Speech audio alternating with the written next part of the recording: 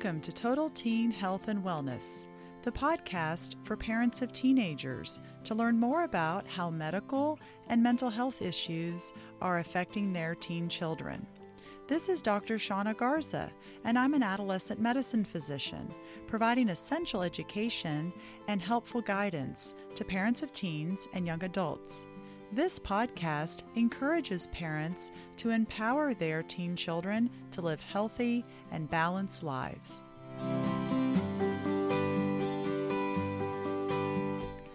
Welcome back, everyone. It's Dr. Shauna Garza, your host of Total Teen Health and Wellness.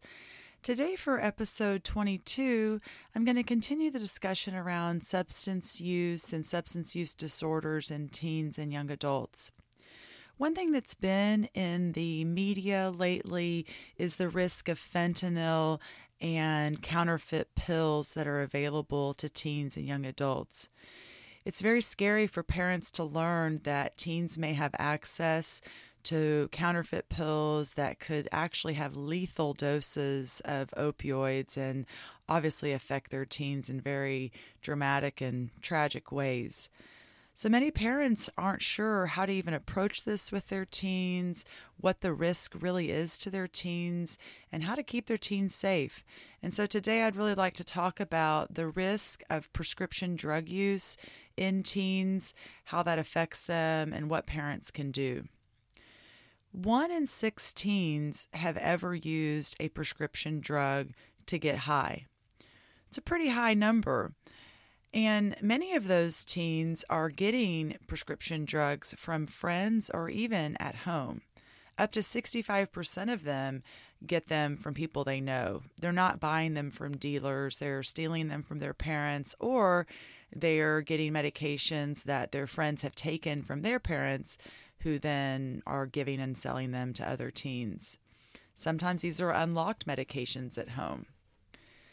10% of teens have misused a prescription medication in the last 6 months. So 1 in 10 of high schoolers and middle schoolers and young adults in college have misused a prescription medication, either something that wasn't prescribed for them or that they take for an effect that may be not intended, especially by a physician. The reason we get so concerned about teens experimenting and taking prescription medications, especially to get high, is that 90% of substance use disorders start in the teen years.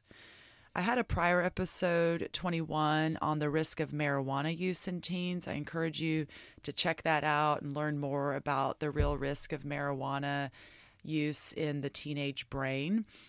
And knowing that it is a gateway, that it does set up patients for a path of potential addiction and mental health issues.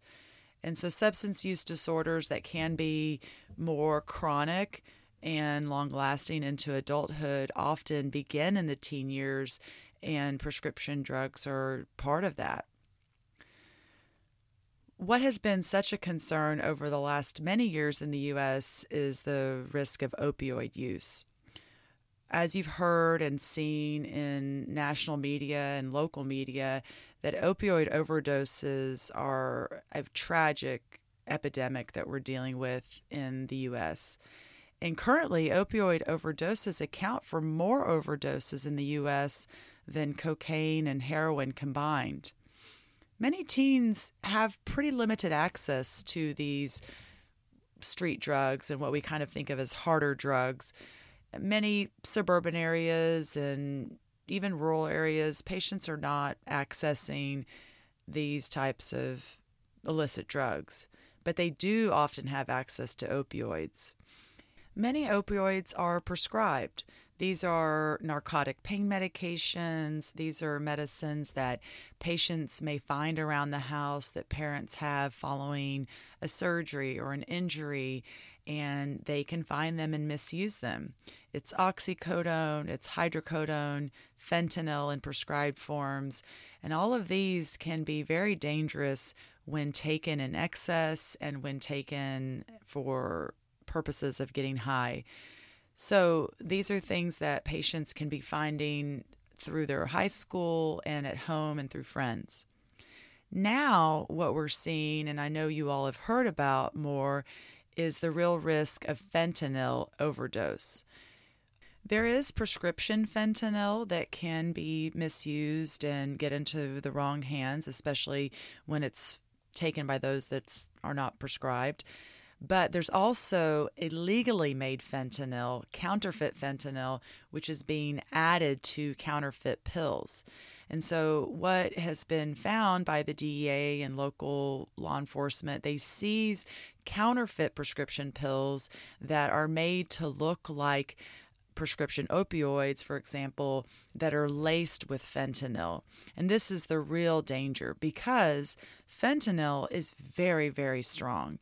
It's 100% more potent than morphine and 50% more potent than heroin. When I was prepping for this podcast, I found an image that was very helpful to see how this potency compares. Is that it had 2 vials of heroin versus fentanyl in powder form, and essentially, a tablespoon amount of heroin, let's say, would be equal to just a few grains of fentanyl. And so very small amounts can be lethal and cause respiratory depression and death. And that really is the risk to teens. Teens don't know that they are taking this. They may think they're buying Xanax or hydrocodone because that's what's being sold to them, but it's actually a counterfeit pill that has heroin. And there are many cases of teens that have taken one pill and died. And so that's so scary for parents to know, and many teens don't know the real risk of this. So teens think they're getting a prescription narcotic or opioid, and then this is a fake pill with a lethal dose of fentanyl. Opioid overdose is also more likely to be fatal when these pills are taken with alcohol, or if they're mixed with other pills that also suppress the drive to breathe. So when patients are abusing pills for the intent to get high, often they are crushing pills and snorting them, for example, or they're mixing them with alcohol, and that accelerates that effect and amplifies that effect and can be making it even more dangerous for them. There are also other types of pills that patients may get or have access to, and those are what are called benzodiazepines. And the 2 main ones that teens have access to are Xanax and Valium. Many patients call Xanax bars because of the shape of the pill, and they are regularly abused for the effect of feeling high or intoxicated. Patients have told me stories about how they access these pills. Some is traditionally through high school, where there are acquaintances that are selling the pills that they've either stolen or gotten through other means. And they also are getting them through Snapchat. So Snapchat is a way for patients to find people in their area that have these and are selling them. I've had many stories of teens talking about buying marijuana and other drugs through Snapchat. Again, though, with the Xanax and Valium, there are many that are counterfeit. I've seen pictures online of pills that have been seized by law enforcement that show how similar the counterfeit pills look to real pills. But again, those counterfeit pills are often laced with fentanyl, and that's what makes them even more dangerous. Another class of medications that can be misused or abused are stimulant medications, and we see this a lot on college campuses and in that age patient. Many college-age students will have access to Adderall, for example, that either their friends are giving them or selling them, and many of these prescriptions were actually obtained legally for the intent of treating ADHD, for example. but patients in college will use them to stay up all night for studying. They believe it increases their productivity and alertness. And there is misuse for that effect. Even if they're not feeling overly high or intoxicated, they are misusing medication that's not indicated for them. And there can be real risk with that, because for patients that don't have ADHD and take stimulant medication, it can raise their heart rate and blood pressure and have other effects on their brain that would be undesirable and cause side effects. Some patients misuse stimulant medication with alcohol as well. And when it's mixed with alcohol or with other drugs, it definitely can have more of an intoxicating effect. And that can, again, lead patients down the path of developing substance use disorder and concerns related to problematic substance use. So what can parents do? There's a lot of risk out there for teens right now, and how can parents help them understand that risk? One is just talking openly with your kids about these risks. There's a lot of research that shows that even when teens may seem resistant and they may not fully engage in conversations around risk and safety, they do listen to what their parents say.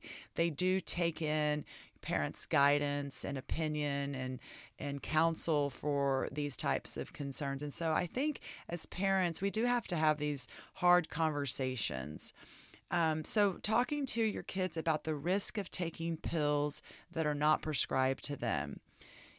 That is, not accessing pills at home or at friends' homes, and understanding that there are real medical risks to taking prescription medications that are not prescribed to them.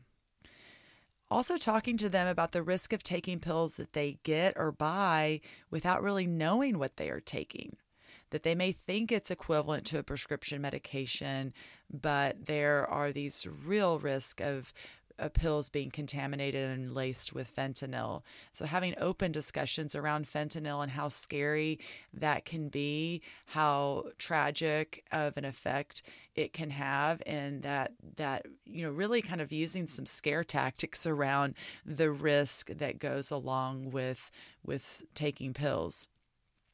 If you find that your child is using or has used, it's time to get help.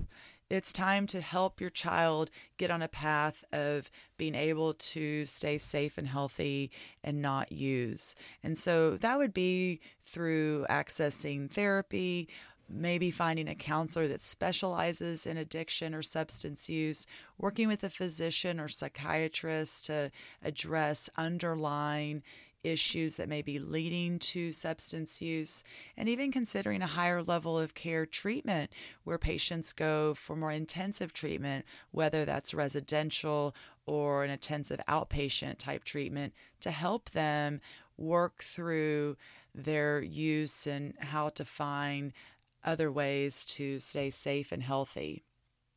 So I hope this was helpful to you and understanding the real risk of prescription drug use in teens and helping you start these conversations with your teen and young adult children. Remember, parents can help their teens live healthy and balanced lives, and they often look to us to guide them and to start these hard conversations. I really look forward to next time. Take care.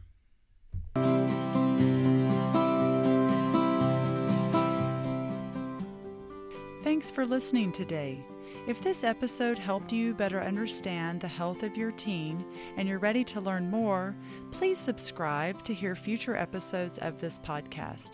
Consider sharing it with other parents of teenagers, and remember, parents can help their teens live healthy and balanced lives.